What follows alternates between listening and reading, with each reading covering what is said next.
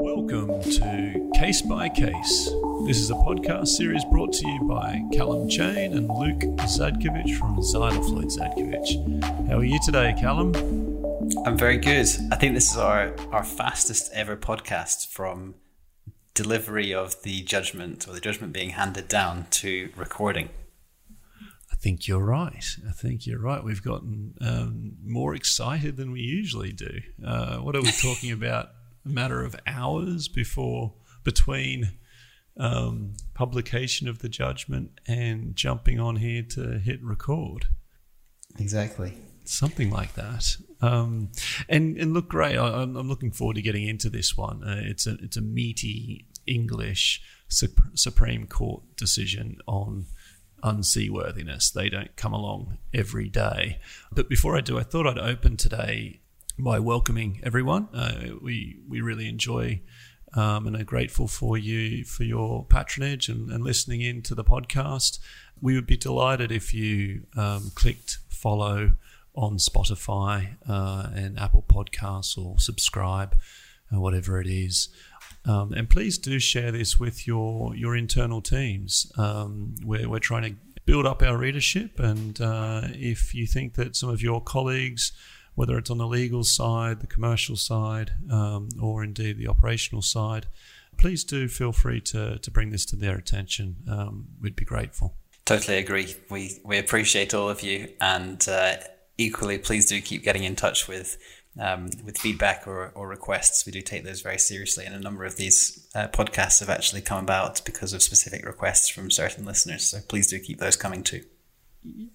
Yeah, absolutely. And we had Mark today for releasing a podcast on estoppel, but as mentioned, this one's hot off the press, so we thought we might shift around our lineup, and the episode with Aidan will come through next Thursday, and today we're talking about the decision in the Elise 1954 and another appellants versus Allianz Elementar, and as respondents, and this is before Lord Reed, who's the President of the Supreme Court, Lord Briggs, Lady Arden, Lord Hamlin and Lord Leggett, delivered on 10 November 2021. It was heard in July, over 2 days. So where do we start with this one, Calum? Well, I think first we note the significance of the judgment. It's probably best known to our listeners as the CMA CGM Libra, and they may have been aware of this case as it went through the court structure all the way up to the Supreme Court, looking at the question of seaworthiness, looking at the obligation to exercise due diligence to ensure that a ship is seaworthy. And really honing in on this point about whether seaworthiness is a test of a vessel's navigable state or a test of the vessel's navigation by the master and crew. Yeah, it's a decision.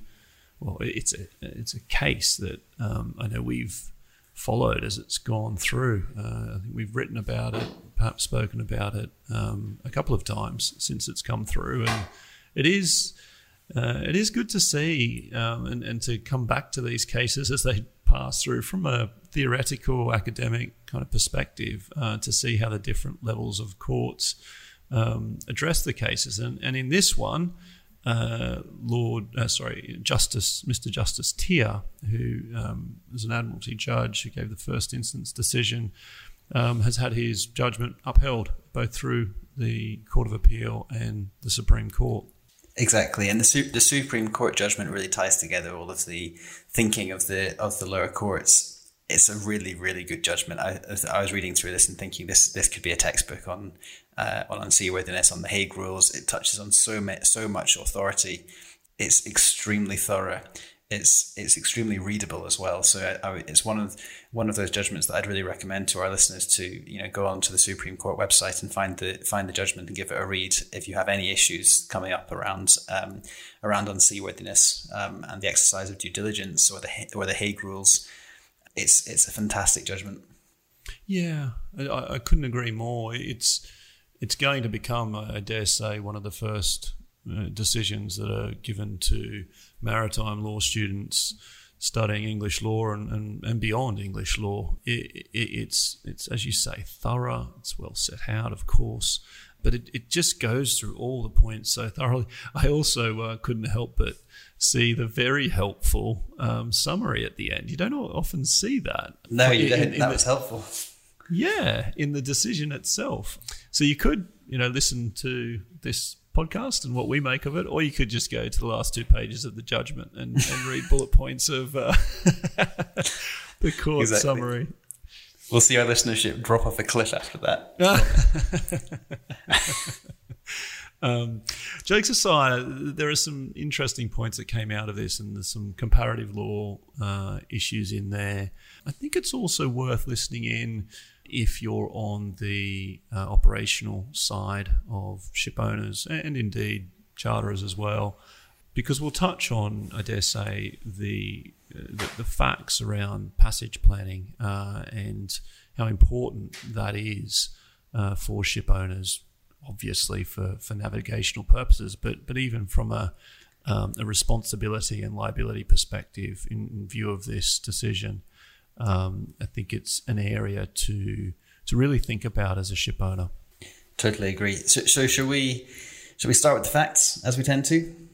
Give some context for the law. So the vessel was, of course, the CMA CGM Libra, and there was a grounding of the vessel at Xiamen port in China, where the vessel had essentially deviated off from the buoyed fairway and had grounded. There was a notice that was kind of provided with the navigational charts that gave some warning about a potential grounding in this area. The latest version of the charts had been sent by the owners to the vessel. The vessel had received the up-to-date notice, but the notice had not been annotated to the chart. And the vessel then ultimately had this grounding event, and there was significant damage, and a number of parties were GA was declared. That's general average, which we've discussed in a previous podcast. But effectively, general average is something that can be declared by a ship owner, where they have to take certain steps in order to preserve the voyage for the benefit of all the interested parties. And when the ship owner declares general average, then they seek a contribution from all those interested parties in order to keep the voyage going. So in this instance, the vessel owners declared general average for the repair work following the grounding, and a number of the cargo interests said, no, we're not paying general average. The basis on which they said they weren't paying general average was that the general average event itself, the grounding, was caused, they said, by some actionable fault of the owners, and that's the defence to a general average claim. Just pausing there for a moment, Calum, and it's somewhat of an aside, but did you pick up that most of the cargo owners did actually pay their contribution to general average, and it was only 8% of cargo interests that refused to do so, which equated to... I did see that. Sorry? I did see that. I thought it was a very interesting point, and it does show that there is merit sometimes in running the arguments that don't necessarily jump out to you. Yeah, and also from an owner's perspective, you've got to wonder, I haven't quite thought through how this affects the other cargo interests, whether they have paid, under reservation, or whether they have an ability to claw back. But if so, then the 800,000 odd that they were chasing from these particular cargo interests, it puts it into context, because there's a lot on the line to pursue 8% and then ultimately end up in a situation where this goes against you. It's a very interesting point. I wonder if there will be any follow-on claims from the remaining cargo interests having previously paid, seeking some money back.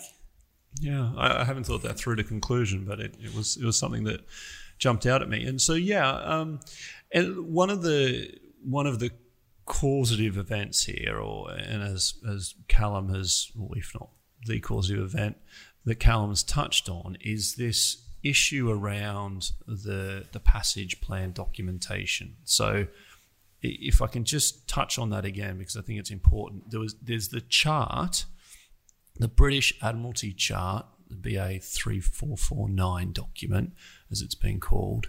And then there was this notice to mariners, which has been called the NM 6274. And though it was good that those two documents were there, but as a part of passage planning, there should have been a process by which the warnings about uncharted depths or low depths in certain parts of GMN should have been noted on the chart itself. And this goes to, which actually formed a really central part of the factual picture here, the guidelines for voyage planning, which are guidelines issued by the IMO, the International Maritime Organization, in 1999. And those guidelines set out 4 different stages to passage planning. There's the appraisal stage, the planning stage, the execution stage, and the monitoring stage. And we don't have time to get into the ins and outs of that.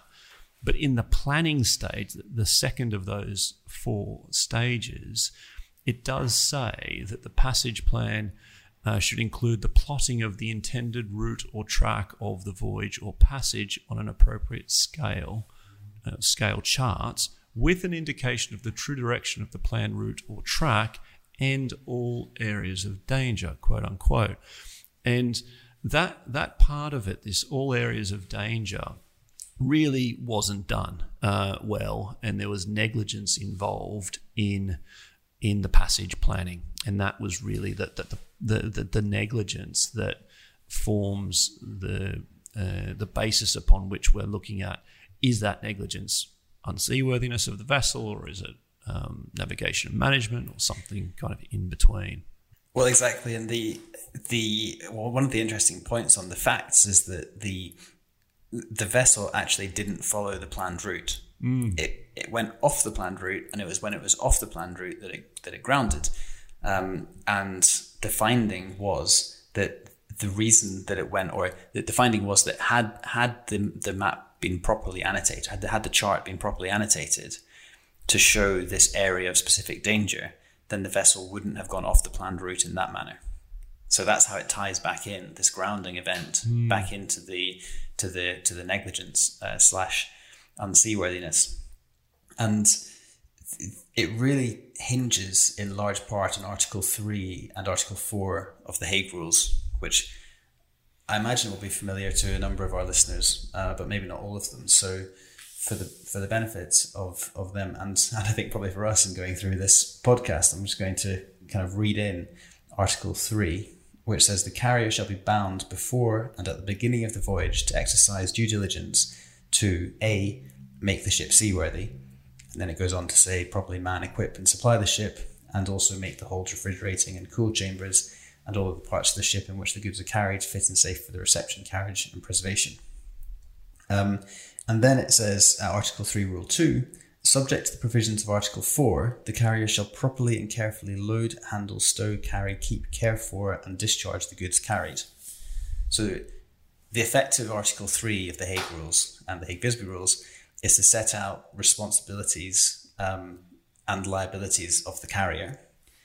And then in Article 4, in the following article, you then have rights and immunities of the carrier. So you have this regime where in Article 3 you have the responsibilities and liabilities, and then in Article 4 you have kind of corresponding immunities and rights for the carrier. And Article 4, Rule 1 talks about, it says, neither the carrier nor the ship shall be liable for loss or damage arising or resulting from unseaworthiness unless caused by want of due diligence on the part of the carrier to make the ship seaworthy. And he goes on from there.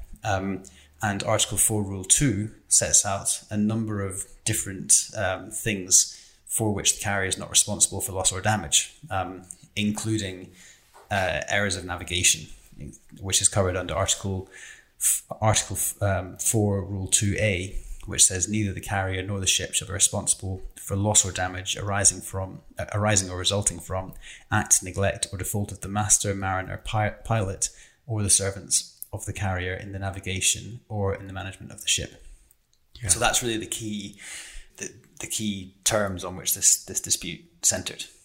Yeah, so you have, just to kind of summarize a little bit there, I think it is useful to set it all out, but you have the obligation to exercise due diligence to make the vessel seaworthy on one side of the ledger, so to speak, and then you have this exception, this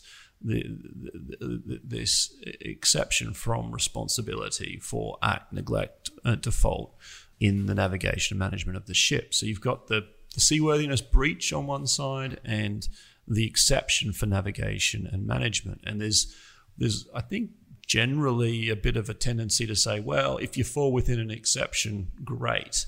Then there's no issue from a ship owner's perspective, and the seaworthiness claim fails.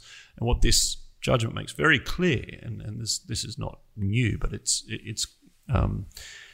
clarified and reaffirmed here, is that if there is a breach of the obligation of providing a seaworthy ship, that is the due diligence obligation, then that's enough. That gets you liability against the ship owner. They can't then rely upon the navigation exception.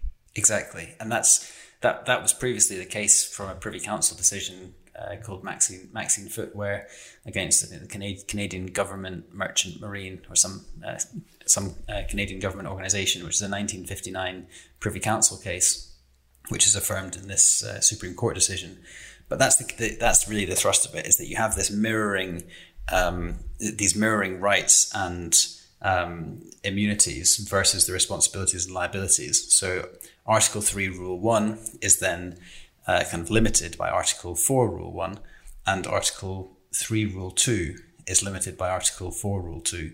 But Article 4, Rule 2, which gives you all these exceptions, doesn't limit the Article 3, Rule 1 requirement to exercise due diligence to provide a seaworthy vessel. Yeah. And then I think a large part of the decision was devoted to this argument that owners led, and we've heard this before in practice, that there's an attribute threshold in the unseaworthiness test. And by that, what I mean is that to kind of get into unseaworthiness and arguing that a vessel is unseaworthy, is that it needs to really be something that goes to the attribute of the vessel rather than a navigation type negligence or navigation issue. And the owners really seem to hang their hat a lot on that. They relied on the Aquacharm decision and the Apostolos decisions. And the court went through both of those in quite some detail, and then moved on to look at what the commentators said about this kind of attribute threshold. And the leading commentators, including Aikens on bills of lading and Carver on charter parties, are against it and have been against it for quite some time. Lord Justice Flo of the Court of Appeal has described it as an unnecessary gloss. And ultimately, the Supreme Court in this decision has clarified that there is no attribute threshold to get into an unseaworthiness claim. That is not part of the law. Yeah, this was relatively thoroughly dispatched with, particularly at paragraph 92 of the judgment, where Lord Hamlin, I think it was Lord Hamlin who gave the lead judgment. It was Lord Hamlin, where Lord Hamlin said that if there is an attributable threshold, it is clear on the authorities that it must be widely and diversely drawn. And he then lists out all the different things that have been held to cause unseaworthiness that would then have to fall within this attribute threshold. And he says it refers to charts, it refers to piping plans, it refers to the abilities of the crew, it refers to the adequacy of the vessel systems, it refers to cargo storage, it refers to residues of previous cargoes, it refers to the vessel's trading history. And if all of those things have to be contained within a general legal concept of this attribute threshold to get into seaworthiness, then it's very unclear what the nature of the attribute would have to be. And so the test kind of falls. And if you, as you say, Luke, that's also the position from Aikens and Bills and Carver on charter parties. So it's a pretty esteemed company to that say that there is actually, in fact, no attribute threshold. Yeah, exactly. I think Carver says that a requirement that the cause of the damage must be an attribute of the ship itself rather than an extrinsic cause can be difficult to apply in practice and can lead to anomalies. Exactly. I think that really sums it up. So then the court looked at this this other test, the prudent owner test, and this is set out in Carver, a treatise on the law relating to the carriage of goods by sea. And it has been around for a long old time. There is the point made in this judgment that it is not a universal test of unseaworthiness. So you don't look at the prudent owner test and say, well, does it fit within that or not? Then that's the answer to unseaworthiness. But it is a useful place to start. And really the prudent owner test is if the owner were to be aware of the alleged unseaworthiness condition, defect, or whatever it is, would they correct that, or would they remedy that prior to the vessel going out to sail, acting prudently, and that's a useful test, as the Supreme Court has noted here, because there's an element of flexibility. There's objectivity in it, but there's also flexibility to deal with different scenarios. So the court reaffirmed that is a useful place to start. It comes from the McFadden and Blue Star case in 1905, and it's really a useful place to start on any unseaworthiness analysis. But it's not the end point. It's not the only point, even though it's the usual and conventional test.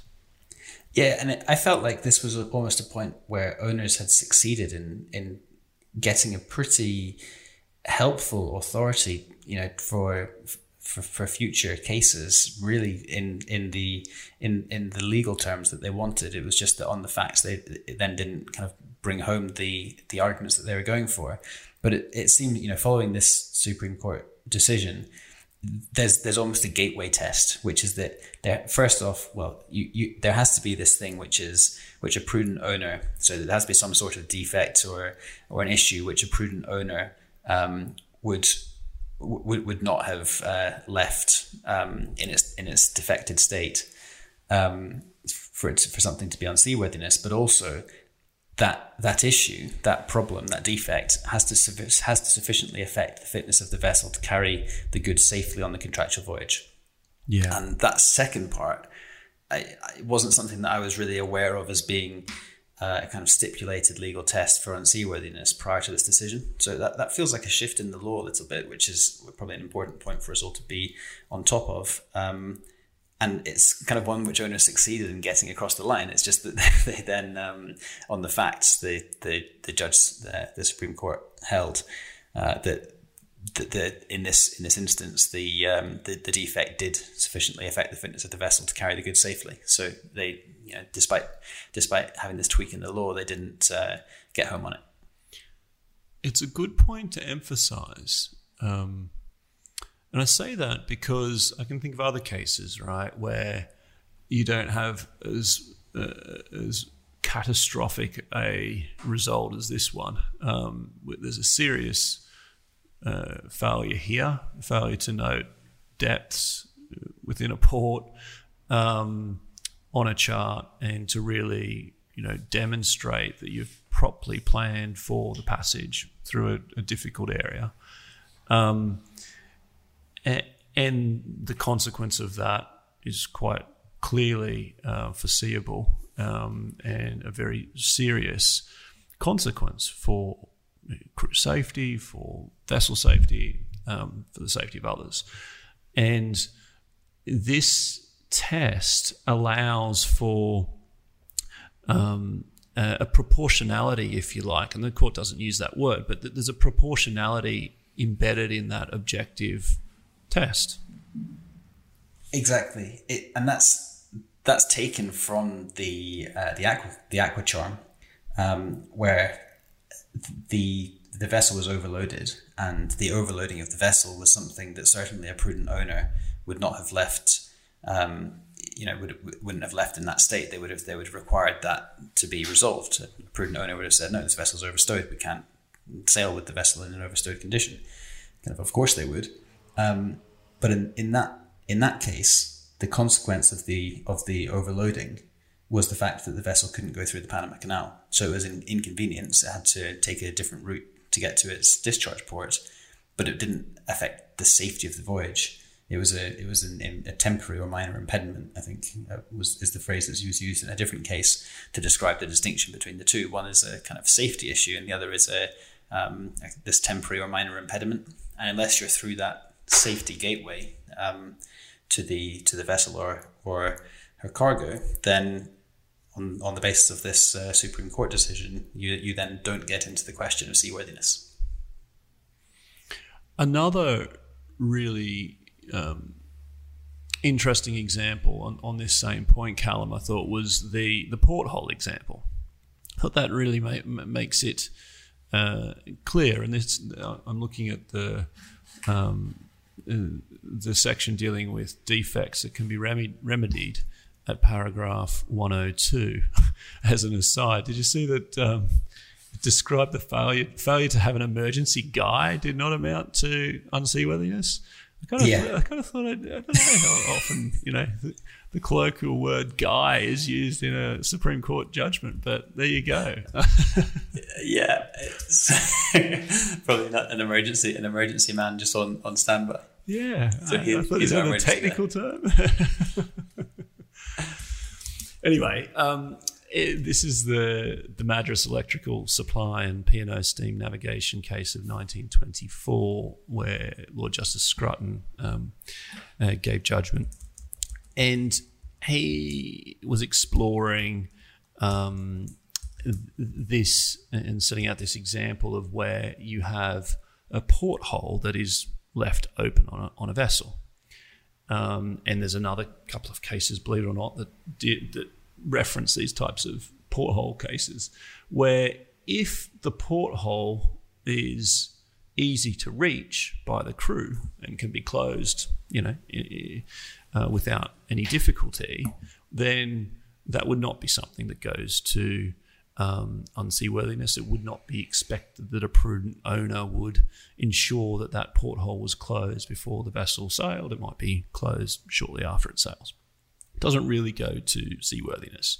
But if that porthole is in a position where it cannot be closed easily or closed at all before it sails, or it is in a position where safety could really be a concern, then that is something that could go to making the vessel unseaworthy. And again, you can see how this concept of consequence or safety comes into the analysis of that prudent owner test. Yeah, exactly. You can see where you can start to feel where there is going to be a seaworthiness issue versus an inconvenience issue. And I think it makes a lot of sense, this judgment, to identify that it's not simply a case of saying what would a prudent owner have done. You then have to also say, did what a prudent owner would not have done that was done, and in fact in this case, did that affect the fitness of the vessel to carry the goods safely? Yeah. Just changing tack a little bit. thought I was interested by the US case law analysis in this. And again, this was something introduced by owners as the appellants trying to overturn the decision. And they were pointing to a number of US cases to say why the attribute threshold should be part of the seaworthiness test or unseaworthiness test, and also other cases to support their position. And it was an interesting analysis, as Calum and our listeners have no doubt come to hear. We are very interested in differences between the English position on shipping cases, commodity cases, and the US position, because we handle cases on both sides of the Atlantic. I'm an English solicitor and a New York attorney, and Callum's an English solicitor, and regularly has work on both sides of the Atlantic as well. So we're often curious about those differences, highlighting them, looking at them. And what struck me about this area of the decision was that there were some cases introduced by the owners, and the court really looked at those and said, well, they would have been of assistance to owners if they demonstrated a uniform approach. And I was trying to think, is that uniform between the US and between England, or is that uniform within the US? And I think actually it was a combination of both. And I've got some points on that, Calum. But did you have any observations on the US section? I did, and I think it went to something that was talked about at the top of the judgment, where they looked at the history of the implied obligation of seaworthiness, the fact that there was then owners found themselves in a very strong bargaining position at the start of the 20th century, and then as a kind of rowing back of the way that owners were contracting out of their absolute obligation of seaworthiness, you then ended up with this international treaty, the Hague Rules, which pulled together a compromise effectively between the cargo interests on the one side and the vessel owners on the other side. And there's also a very recent Supreme Court authority that says that when you're dealing with interpretation of an international document or an international set of terms, like the Hague Rules are, really what the court should be doing is not trying to apply any kind of English law idiosyncrasies to those terms. They should be trying to interpret those terms in the way that they're helpful to be interpreted in the international context which they were designed to achieve. And I think that's where this US law, these US law cases really, the door is kind of opened for owners to bring in these arguments where they say, look, there's a wealth of authority in under US law, and it makes sense internationally or it makes sense under English law principles for the international interpretation of the Hague Rules to be consistent. And that's why we need to really give a special standing to the US courts' approach to the Hague Rules. And I think the fact that the US courts have not necessarily interpreted them in the different circuits or in the different stages in an entirely consistent way meant that the Supreme Court here was able to say, okay, well, if there had been a really consistent US approach that had some kind of bearing on the way that the English courts have also interpreted these decisions or interpreted these terms, then we would be minded to follow it. But in this case, there hasn't been that consistent approach doesn't exist. So we're not falling foul of any internationally agreed interpretation of the Hague Rules by interpreting it the way that we think they're written. Yeah, well said. Well said. And that was a key point, wasn't it? Because there was this decision going back many, many years, I think 1901, the International Navigation and Farr and Bailey manufacturing decision from the US Supreme Court. It's the highest court in the US, which it found that it was just like the English law position, that it wasn't it wasn't an exception to a breach of the seaworthiness obligation, if the fault was caused through navigation or through management of the vessel. So there was this kind of shutting down of the nautical exception for seaworthiness cases, and that goes back many, many years from the highest court in the US. And then the owners relied on decisions from other particular circuits. So, the US is split up into different circuits, and there had been some decisions at Court of Appeals levels in the US on certain points that may have supported owners' position, but there wasn't that harmony, there wasn't that uniformity across the decisions to really overturn the international navigation decision, or to say that the English law authorities should be looked at in light of a prevailing US position that, from a global harmony perspective, should all be brought together. But it's interesting to see, though, that there is deference, there is respect, and there is some reliance, or could be reliance, in cases across the border in both directions, because we often think absolutely. I totally agree. Absolutely. I think you can, even looking at that international navigation case, you can see how intertwined the two systems, historically have been. Where that was a decision that was it was a judgment of the Supreme Court of the United States, but in reaching their decision, they relied upon authority from the English Court of Appeal, and the English Court of Appeal decision was based on a contract that had incorporated US legislation.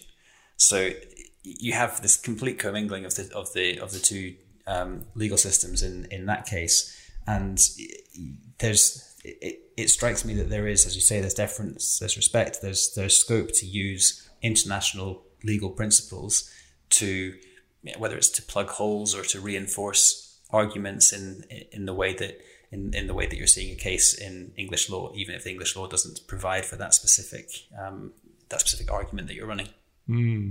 With your French interest, did you pick up anything from the French analysis of the Hague Rules and in the discussions? That's a by the by. You don't really have to get into that. No, but it is a pub quiz question for the future. What's the correct language, or what's the language to get the true interpretation of the Hague Rules? And it turns out that language is French. The French version is the authoritative version. Exactly. I didn't know that. I probably should have known it, but I didn't know it until I read it here. Yeah. No, me. I wonder if it's helpful to, I think we're getting towards the limit of our time. I wonder if it's helpful to try and pull all these legal principles back into the case. Yeah. And so just to kind of go back to first principles, what we had here was we had a cargo interest. And the owners were saying to that cargo interest, you need to pay some money towards the repairs for our ship that had this grounding in China. And the cargo interest was saying, no, we don't have to, because this grounding occurred through your actionable fault. It occurred through something that you did that was in breach of the agreement. And the thing that you did that was in breach of the agreement was that you failed to exercise due diligence. And the owners then came back and said, well, that doesn't matter, because our failure to exercise due diligence is exempt under the Hague Rules, Article 4, Rule 2. And there was then this debate about whether the Article 4, Rule 2 exemption for errors of navigation applied to this unseaworthiness issue. And the court found that firstly it didn't. The first principle, as we discussed at the start of the podcast, was that the Article 3, Rule 1 provision that requires the owner to exercise due diligence to make a ship seaworthy is not something that they can then exempt from the Article 4 Rule 2 exemptions. They refer to cargo loss other than for the failure to exercise due diligence. And secondly, that this was a case of unseaworthiness, that the owners hadn't exercised due diligence simply by ensuring that the latest charts and the latest notices were on board. It was all within the orbit of the owner's responsibility that the master and the crew would then annotate the chart itself and provide the proper voyage plans. Yeah, exactly. And in doing so, they clarified, the Supreme Court clarified that there is no attribute threshold to the concept of unseaworthiness. They re-established, reconfirmed that the prudent owner test is a good one to apply.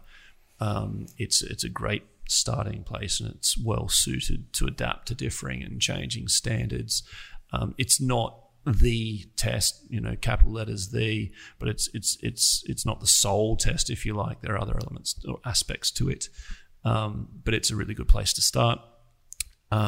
Whether the defect can be remedied is a relevant factor on unseaworthiness. It kind of falls within the prudent owner test, so to speak. And when you're looking at that prudent owner test in the context of unseaworthiness, if the potential defect or negligence is very serious or could have quite serious effects, then that will certainly lead towards a more likely finding of unseaworthiness. And here, in the context of passage planning, the planning stage, so that second stage under the IMO guidelines for vessel planning, where there is negligence in that planning, that can form an unseaworthiness defect, even though the court said, even though that is a navigation negligence. The court didn't try to say that this was a defect or an inherent problem with the vessel itself. It wasn't. It was a failure to navigate in a way, because they didn't prepare those charts in view of the specific notice to mariners for its voyage, and that planning negligence and navigable type negligence can still be a unseaworthiness issue. Exactly. So, look, I think that's perhaps a good place to round up, Calum. It's a fascinating decision. Unseaworthiness is really kind of the classic shipping type claim, isn't it? It's one of the first ones we all learn about when we get into this area. And so to have a Supreme Court decision that pulls it all together in this way is it's exciting. I think you're right. I'm glad we've caught it on the day it comes out, and we've captured it in this podcast. Great. Well, look, we hope you all enjoyed listening to this episode. As I said at the outset, we'd be grateful if you subscribe to our podcast, and let us know if you find this of use, relevance, particularly those out there in the industry. We want to help you improve the way that you do your business, improve safety, try to avoid scenarios like this happening, obviously for the issue itself, and also for potential liabilities. So let us know if this format works for you, if there are tweaks you'd like to hear or particular topics to talk about. We'd be pleased to do so. Cheers, everybody. Next time.